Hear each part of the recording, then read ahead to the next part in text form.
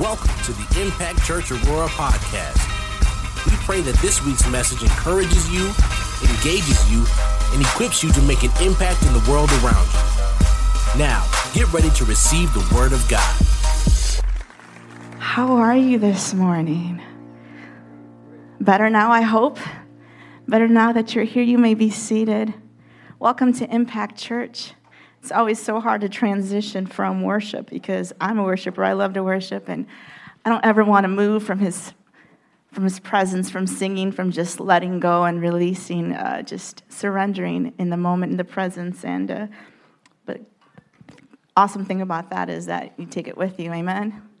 Amen. Welcome to Impact Church. My name is Olga Becker. I'm a pastor here, and I have the privilege to stand before you this morning and minister.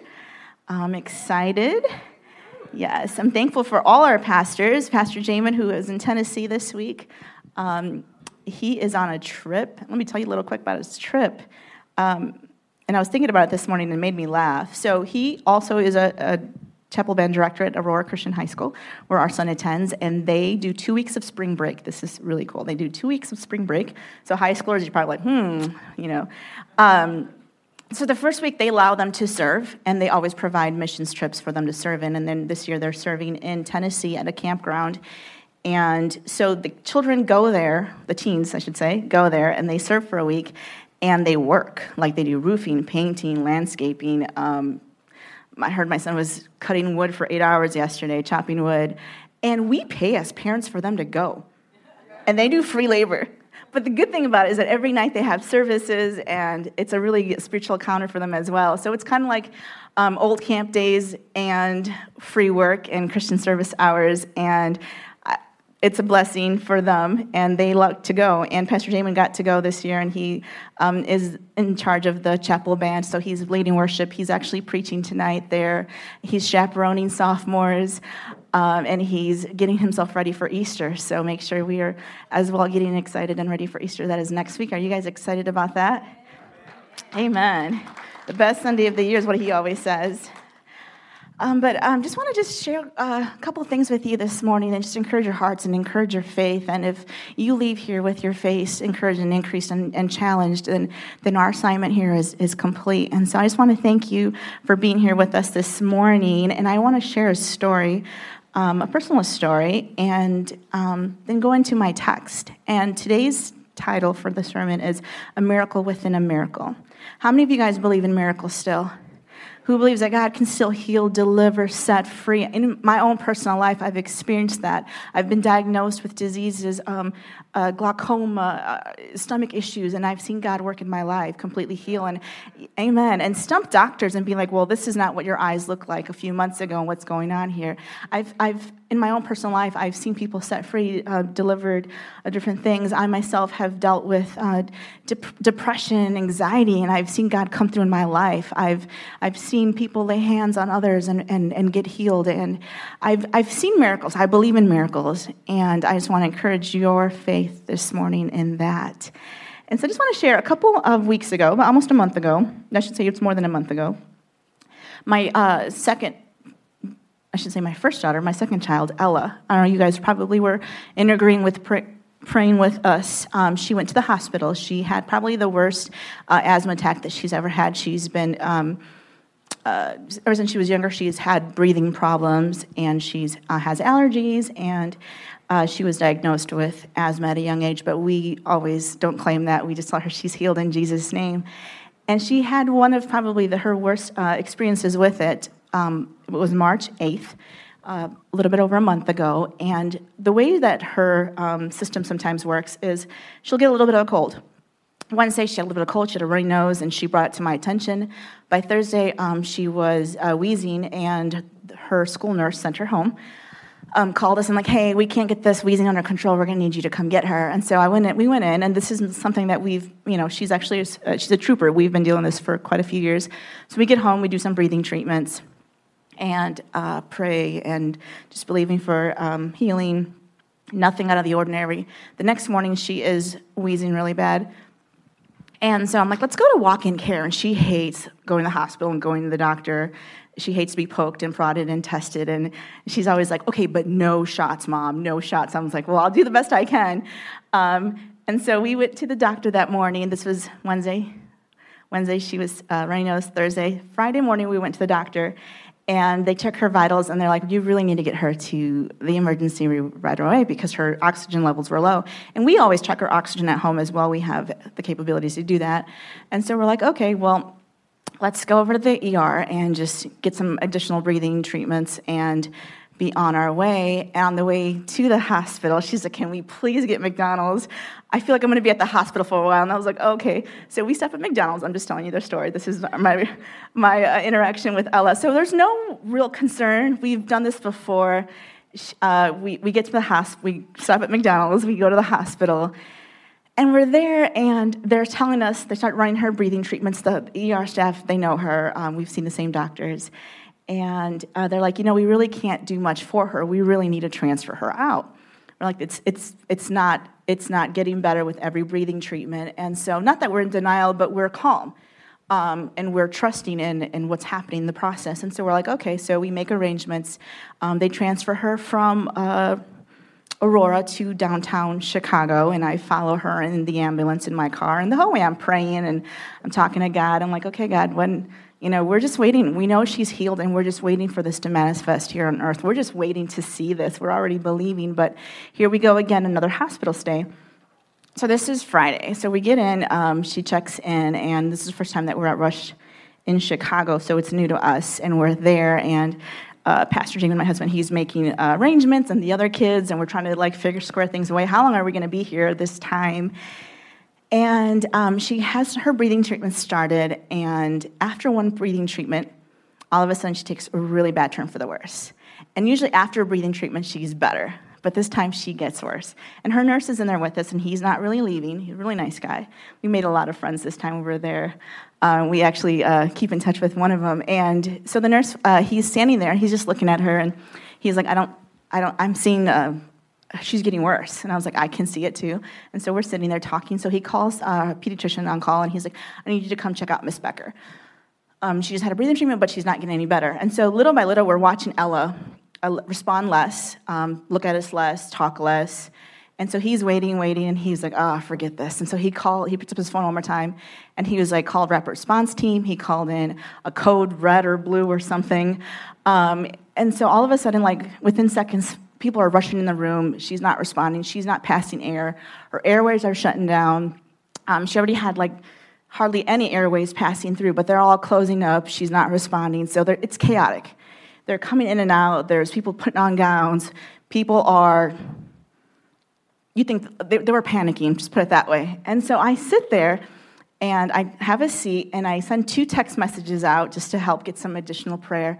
And I flip my phone over, and I sit there calmly, and it's almost like I'm watching an episode of Grey's Anatomy or Chicago Med. Everybody's running in, putting on gowns, talking fast, trying to talk to her, moving her bed, moving her around, sticking her with stuff.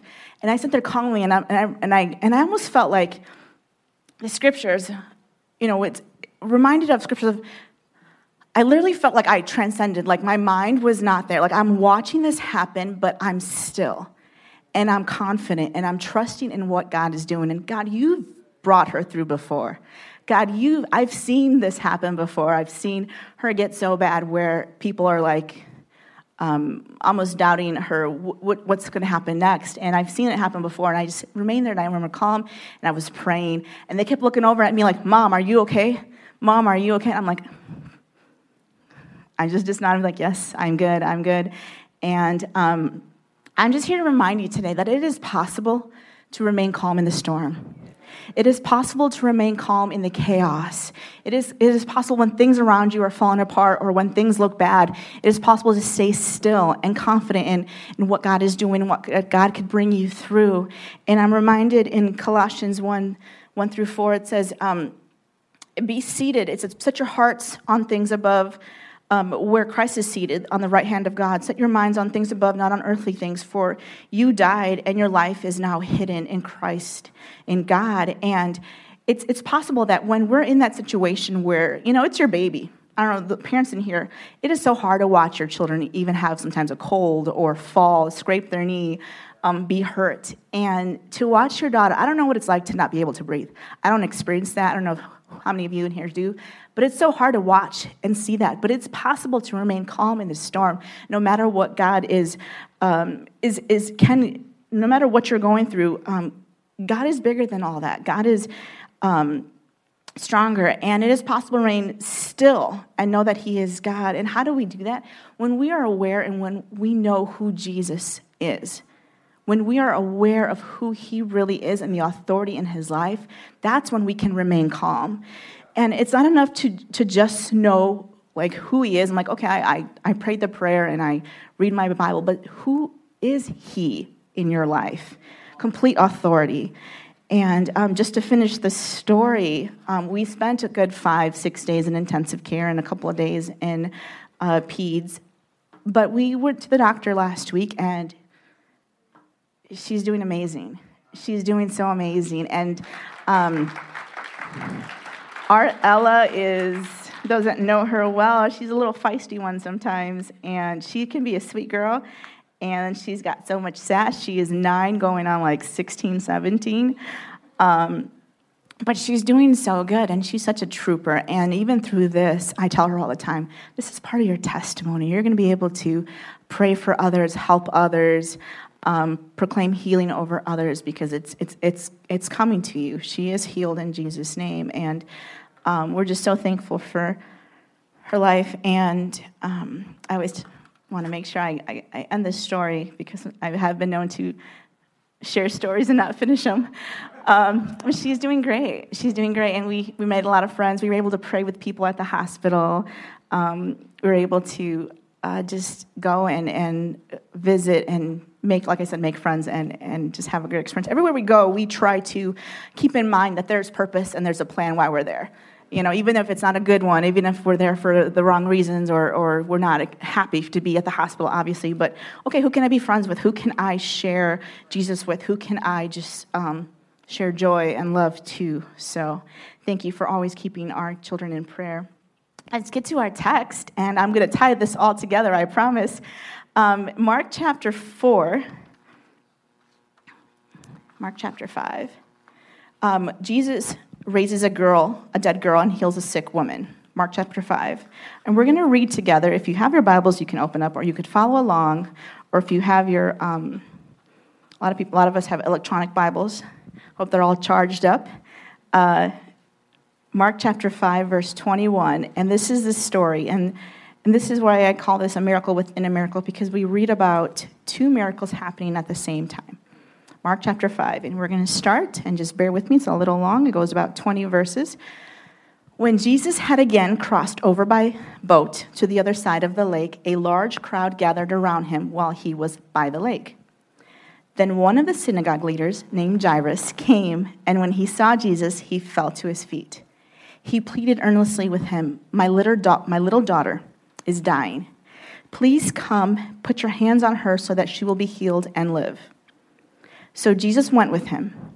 A large crowd followed and pressed around him, and a woman was there who had been subject to bleeding for 12 years.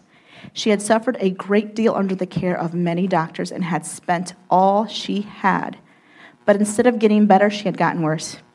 When she heard about Jesus, she came up behind him in the crowd and touched his cloak, because she thought, if I just touch his clothes, I will be healed. Immediately her bleeding stopped, and she felt in her body that she was freed from her suffering. At once Jesus realized the power that had gone out from him. He turned around in the crowd and asked, Who touched my clothes? You see the people crowding against you, the disciples answered, and yet you ask who touched you? But Jesus kept looking around to see who had done it. Then the woman, knowing what had happened to her, came and fell to his feet, trembling with fear, and says that she told him the whole truth. He said to her, Daughter, your faith has healed you. Go in peace and be freed from your suffering. While Jesus was still speaking, some people came from the house of Jairus, the synagogue leader, and told him, Your daughter is dead. Why bother the teacher anymore? Verse 36, overhearing what they said, Jesus told him, told Jairus, "Don't be afraid, just believe."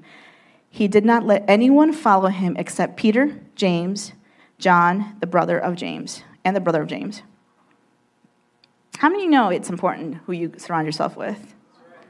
Verse 38, when they came to the home of the synagogue leader, Jesus saw a commotion with people crying and wailing loudly. He went in and said to them, "Why all this commotion and wailing? The child is not dead, but asleep." Verse 40 says, but they laughed at him. And I want to stop right there. I want to know why. How is it possible that you can go from wailing and crying to all of a sudden it's like you're laughing at Jesus?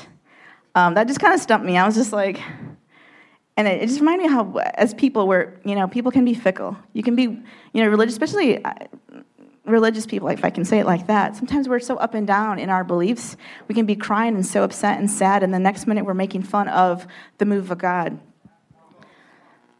And verse 41 says, he took her by the hand and said to her, okay, let me go back a little bit. They were laughing at him. After he put them all out, Jesus put them all out. Come on, Jesus. He took the child's father and mother and the disciples who were with him and went in where the child was. He took her by the hand and said to her, Talitha cum, which means little girl, I say to you, get up. Immediately, the girl stood up and began to walk around. She was 12 years old. At this, they were completely astonished, and he gave strict orders not to let anyone know about this, and he told them to take her to Chick-fil-A and get her something to eat. Father, we thank you for your word, and we thank you for how you're going to teach us and instruct us today, Father. And we just ask that you just have complete control of the service and completely speak to our hearts. In Jesus' name, amen. In this story, Mark begins by talking about the synagogue leader, Jairus. He was a leader. He was in charge of a flock congregation like a pastor would be. And then we read about a woman with issue of blood. And so two very different people. I just want to start off with talking about this. Two very different people, two very different miracles, but same specific need. They both were in need of a miracle. They both needed something from Jesus. And as a leader, Jairus, he was a leader, and this woman was an outcast. Because of her disease, she was considered unclean. And he was a man of prestige and had money, and it says in the text that she had wasted all her money on doctors trying to get better. So it's two different people, two different walks of life, and yet it's very similar at the same time.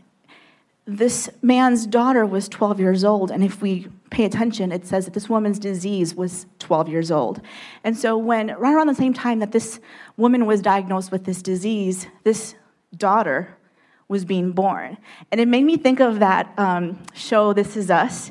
If this was a movie, we'd be watching as this family is so happy leaving with a new baby, we'd be also watching possibly this woman being diagnosed. Have you ever seen that show? And if you don't pay attention, it's a little confusing because it's all kinds of timelines, but two very connected stories, two very connected people. And life has brought them together and has put them in the same position at the feet of Jesus. Two very different miracles. And how many know that life has a way of doing that to us? Life does not discriminate. Our problems do not discriminate. Life will throw things at us to sometimes just completely just knock us off our feet, pull the rug from underneath us. Life has a way of doing that. And I wrote down, our problems are equal opportunity employers. It doesn't matter. It's like we all get hit in life. And at times, life will hit you with some stuff that we can't handle. But let me encourage you today that when we feel like we can't handle something, that's when we need to turn it over to Jesus. And that's when we need to throw our hands up and be like, I can't handle this, Jesus, but you can. This is a job for you, Jesus. And so I just want to encourage you today, whatever it is that you're going through in your life, whatever it is that God's throwing at you at this time, or whatever situation or decisions that you're being confronted with, surrender it to Jesus and know that this is a job for him. And two very different people, so different, but they both ended up at the feet of Jesus. And isn't that like church? A lot of times we come in here, and I'm so thankful that we have such a beautiful congregation of brothers and sisters. We all come from different walks of life, been through different experiences, and we all come together to worship Jesus and just to surrender to him. And that's just the beautiful. That's the gospel. That's the beauty of the gospel. And these two people had to push their way to get to Jesus. Neither one of them had it easy. If we take the story of the father, he gets to Jesus and he's like, all right, Jesus, my daughter is dying. He said that. She is dying. I need you to come pray for her, lay hands on her. I got the worship music. I got people there. I just need you to come with me. And he asked Jesus, and he agreed to go. This other woman, again, didn't have it easy. She was unwelcomed and was considered unclean, and she wasn't even supposed to be at the temple. She wasn't supposed to be touching people. And she pushed her way through a crowd to get to Jesus. And she... I want to talk about their faith a little bit. Their awareness of who Jesus was, they were very aware of what they needed, and they know they needed to get to Jesus. And his awareness was, I need you to come lay hands. So he knew Jesus, his authority and the power and the anointing upon his life and what was on Jesus. So he wanted her to come. This woman had a different kind of understanding about Jesus. She didn't even need him to come to her. She's like, if I can just get to him and just touch him. And I'm also reminded of a different story of the centurion man who came to Jesus and said, if you will just send your word to heal. It's like he had a completely different understanding and authority of who Jesus is. And that's why it's very important that we understand the authority and the power and who Jesus is to us and who he is, period. Two very different people and two very desperate people. And how do you guys know that when you're desperate for something, you'll do whatever it takes to get to Jesus, to get to where you need to go. Desperate people seem to do, different things. And I know that, in different seasons of my life, when I've been so desperate for just another move or another touch, I will do what it takes. I will set time aside. You will come to church early. I know a lot of you guys probably don't realize this, but there's a countdown video. When you're desperate for a move of God, you will be here before the countdown video. Can I get an amen? It's like... you'll just do things. You'll be like, you know what? I'm not making any plans for Sunday. I'm going to get there. I want to be with the people of God. I have a word that I need to get. I need to be in my Bible. I need to, leave work a little early and just turn on the worship music. Whatever it is you need to do. When you are desperate for a move of God, you will do what it takes. And these people were desperate for a move of God, and were doing whatever it takes. And is there anybody here this morning that thinks that maybe, you know what? That's me. That's me. I need something from God today. I need something. I came here looking to receive. I came here looking to hear. I came here looking for direction. Somebody in my family is sick, and I am tired. Are you tired of seeing the devil mess with your family? Are you tired of how he just comes in and confuses and corrupts and lies to our family sometimes, and they bite at that lie, they receive it, and they take it. And sometimes we just need to be so desperate for what God can do, and he will use our desperation. And I don't mean like I'm so desperate, like thirsty desperate, like it looks bad, it's a bad look desperate. I mean like desperate for who God is and just desiring, hungry for more of him. And desperate people versus complacent people. Complacent people, it's like nothing will happen. Desperate people, you will change atmospheres. Get around some desperate people. And I don't mean like, again, don't get this wrong. I don't mean like thirsty, I'm so desperate, feel sorry for me. Just like hungry people who are hungry for more of God and move of God, who are hungry to see miracles, who are hungry to get people saved, who are hungry to let God use their gifts and their talents and desires and just make a move and make an impact on the kingdom of God, for the kingdom of God, and make an impact against the enemy. And desperate people change atmospheres. Desperate people move the heart of God. It says with the centurion man, Jesus was amazed by his faith. Are we amazing Jesus with our faith? Are we tugging at him with our faith and our desires? And are we desperate to see signs, miracles, and wonders? And these two were desperate for a miracle. And I call them the 2 12s because there's 12 years. And how many know that in the Bible I shouldn't say in the Bible, but just in life in general, numbers mean something. And it doesn't take a lot to see that we see 12 constantly in the Bible. Jairus' daughter was 12. She was dying. This woman had the issue of blood for 12 years. 12 is a number. It represents God's power and God's authority. and it means governmental authority, completeness, perfection, the authority given to mankind by God. When God was establishing his covenant with his people, he started with Abraham, Isaac, and Jacob. And Jacob had how many sons? 12 sons, and they represented the 12 tribes of Israel. And it says that when the high priest would go into the temple, the holies of holies, this is an Old Testament, he would have 12 precious jewels on his plate representing the 12 tribes. I think I read somewhere that the number 12 is represented at least 180 something, 190 times. When in the New Testament, when you hear of Jesus the first time speaking at the temple, he was 12 years old. And when it was time for him to start his ministry, how many disciples did he get? He had 12 disciples. And he released his power and his authority. When the priest would go into the temple, again, standing with power and authority. 12 means power and authority, and he released upon his 12 disciples power and authority to pray, to heal, to cast out.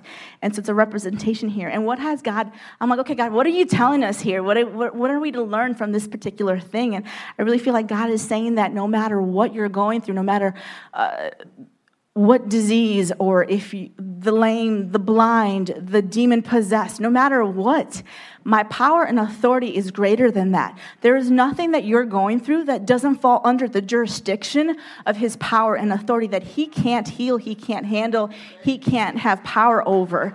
No matter what comes against you, he has the power and authority to fix it. And if we walk every day and live every day in that knowledge and that understanding and that awareness, that no matter what, I can be sitting there watching my daughter's breath leave her lungs, but I can sit there knowing that, you know what, God, you have brought her before. You are the healer. No matter what, I will not fear. No matter what, I will not panic. I will not doubt you. I will sit here firmly. I will pray and I will believe. And it is important that we walk through every day of our lives with that. And sure, there's going to be doubt and there's going to be things that come against us, but we just need to remind ourselves daily, renew our minds every day, no matter what. Nothing is too big, nothing is too strong, nothing can overpower. Amen? It is important for us to be aware of the authority and the power, and our faith is connected to that awareness of who he is. Obviously, Jairus was aware of the power and authority that he had, even as a synagogue leader, even as a Jewish leader. He was aware, he had seen what Jesus could do, and he was like, come pray for my daughter. The woman who was just wanting to touch, just if I could just touch her clothes, she was aware of who he was and the authority of him. Everybody just say authority. You gotta let him be your ultimate authority. A lot of times we think that the doctor's report is the ultimate authority, or our friends' opinions is the authority in our lives, or that mom's group on Facebook who everybody goes and asks for advice. That's not the ultimate authority, and we need to understand that the authority on Jesus' life and who he was, and as we're getting ready for Resurrection Sunday, we can't forget the power of the cross. So many times as Christians, it's like we go through life and we forgot what happened on the cross. And if we think about it, it's something that I was thinking about tossing around when I was trying to get to rest last night. It was like Jesus, before the cross, would go and pray for people, and they were asking him to pray, lay hands, and he was performing miracles, and he was sending his word out. And even when the woman who... I don't know if you guys remember the story when she asked for, she's like, Father, even the dogs eat the crumbs. So many times people came to Jesus asking for a miracle, and he was going around his ministry praying and setting people free and healing people, raising people from the dead. And then the cross happens. And then what happens? Then he took healing upon himself. So then it's like the cross, it's like he was here on earth, cross happens, and then today it's like we can believe for healing. It's already happened. And on the cross he says it is finished. He healed us, he delivered us, he set us free. It is finished. And so I was trying to, it's just me, my own thinking, and so maybe some of us are like this, we compartmentalize things. And we think, okay, when did this happen? Before or after the cross? And when did this happen? And the fact that the centurion man could just be like, just send your word. Like, he didn't even have to go.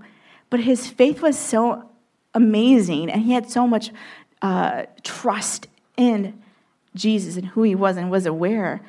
And that's what we need here today. Before the cross, Jesus went around healing and praying. He was the healer. After the cross, we are healed now. We are redeemed, and we are set free. And a lot of times we feel like we have to come before God.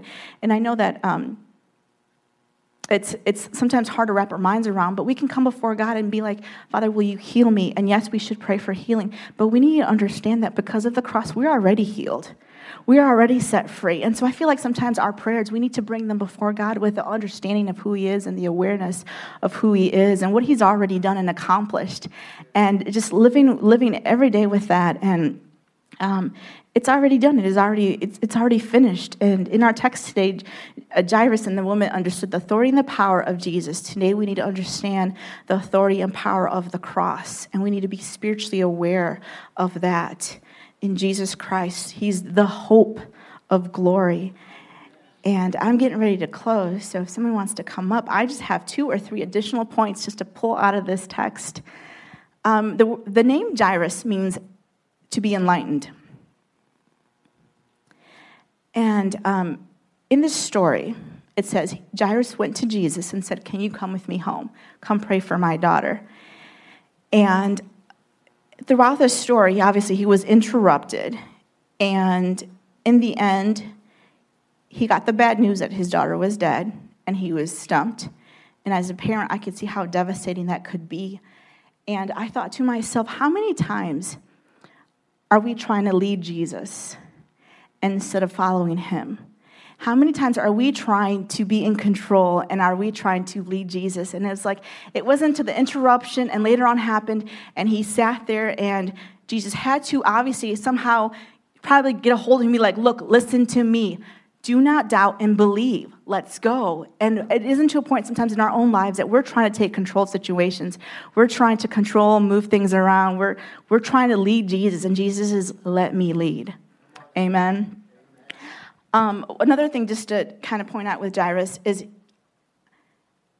he probably was desperate. I can picture as a parent, your child is dying and Jesus is going to follow you back home to pray, and she's at death's door. And I could see his desperation, and all of a sudden there's a crowd of people around Jesus, and he's probably like, excuse me, coming through, let me, usher, Johnny mode, Tommy mode, like, let me through, excuse me, Jesus coming through. He's going to my house, so I got somewhere to go. And he's trying to get Jesus to his house. And there's a crowd of people pressing in. How frustrating as parents could that be? Okay, there's a delay here. And then there's a woman, an interruption, who gets his attention. And he's talking to her, and he's talking about, who touched me? And Jairus is probably like, Jesus, there's so many people around you. What do you mean, who touched you? Everybody's touching you. Let's go. We got a mission. We got something to do. And he takes the time and he waits. Who touched me? And the woman comes. And then I read in the story how she says she told him the whole truth. And I think it's the Message Bible that says she told him her whole story. And how many know there's a difference between when a man tells a story and when a woman tells a story? The guy, you ask him how their day was, I'm good. I was chilling, I'm good. How was your day? Good. And a woman, you ask her how her day was. You get all the details. And then what happened? And then this happened. And then I went here. And so he had to wait for Jesus compassionately, lovingly, takes the time with this woman to tell her your faith has made you heal and to listen to her whole story. And here he is. And he had to wait, and he had to watch her get her miracle. What do you do when you're waiting for your miracle? And you have to wait, and you have to watch. And the Bible says to rejoice with those that rejoice, and mourn with those that mourn.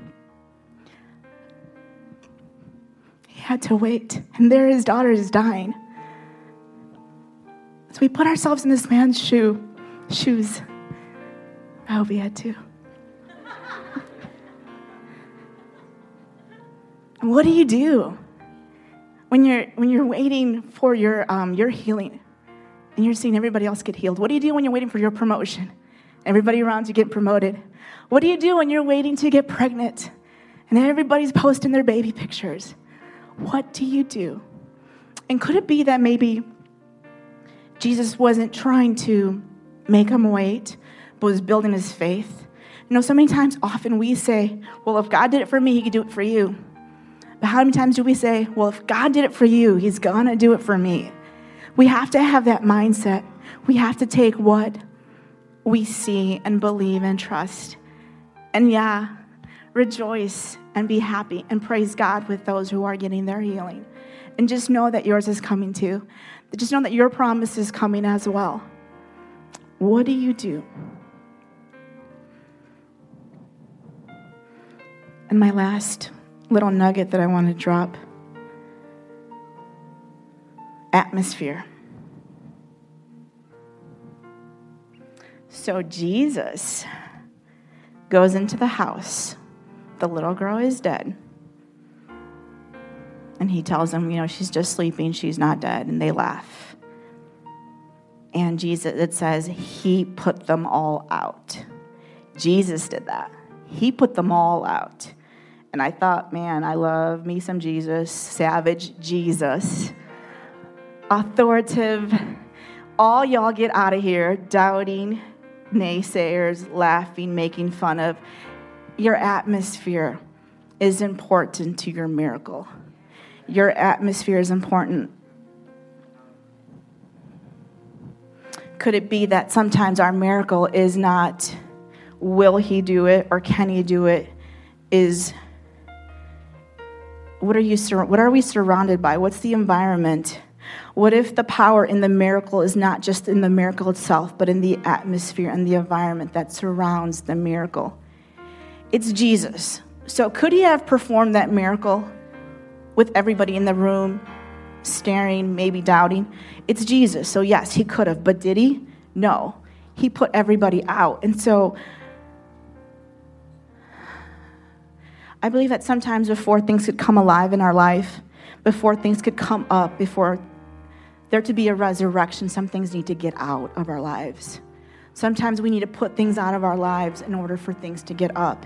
And we're asking for things from God. We're asking for increase, resurrection, power. We're asking for things from God, and he's waiting for us to get our atmosphere right, to get some things out of our lives. And I believe before Resurrection Sunday next week, there's some things in our lives that we possibly have to really consider and get some things out of our lives before we can come together and expect that revival, that resurrection in our lives. And so atmosphere is important. This morning we talked about our awareness, our atmosphere, authority. Thank you. Authority. Being aware of the authority. Being aware of our atmosphere. Just living aware, period. What's the word everybody uses? Living woke. We need to be woke. We do, but we do spiritually. We do. We need to be so aware. We can't just go through life just getting by, just surviving. That's not what life is. It's about thriving and growing. And so this morning I'm done, and I just want to take some time for us to pray together. I pray that God revealed some things to your hearts today. I pray that God maybe opened up your eyes, enlightened you, brought some things to your understanding, encouraged your faith. I pray that you leave differently than what you came. Amen. Let's pray.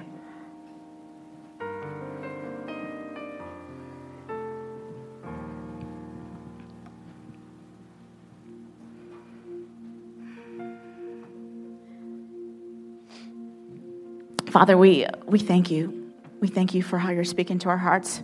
I thank you for how you're moving in this room. I thank you for being so alive and real to us this morning.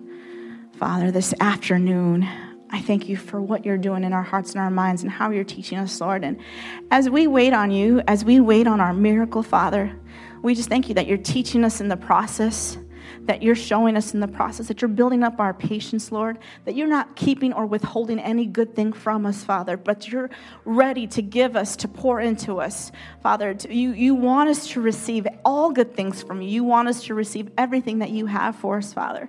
And let us not ever feel like a delay is you withholding, Father, but maybe you are preparing us, Father. And let us, even in the preparation time, even in the waiting, there's power and there's miracles in the waiting. And as we learn from Jairus, as he was waiting for his miracle, there's sometimes, even, Father, if it causes things to die before you can raise up again, Father, we're trusting in you wholeheartedly.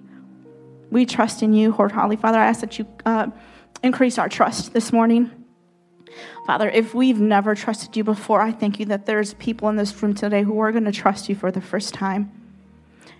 We come from all walks of life, Lord. I know that there's different people in different levels in this room.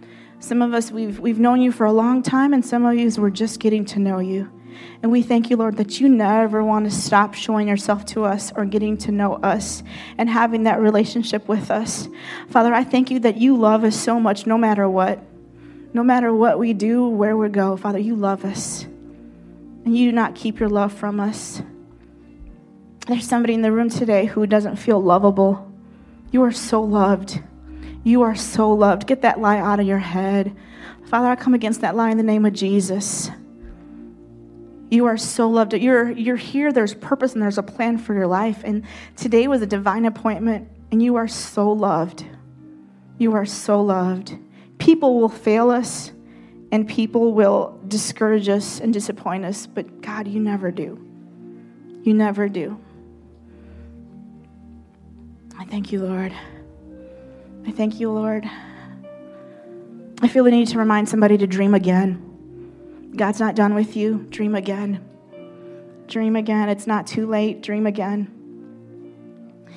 Open up those old plan books, whether it's mentally or physically, and dream again. Start taking those steps again. Dream again. It's not too late. And I feel an awakening in my spirit for you. Dream again. Dream again. It's not too late. Thank you, Lord. Thank you, Lord, that your presence is just comforting here and is healing us. And some of you just need to sit in his presence. Life is so busy and crazy and chaotic, and mentally it sometimes can be overwhelming. But right here, right now, on this Sunday afternoon, we are just going to sit a few seconds in his presence and let him just speak to our hearts.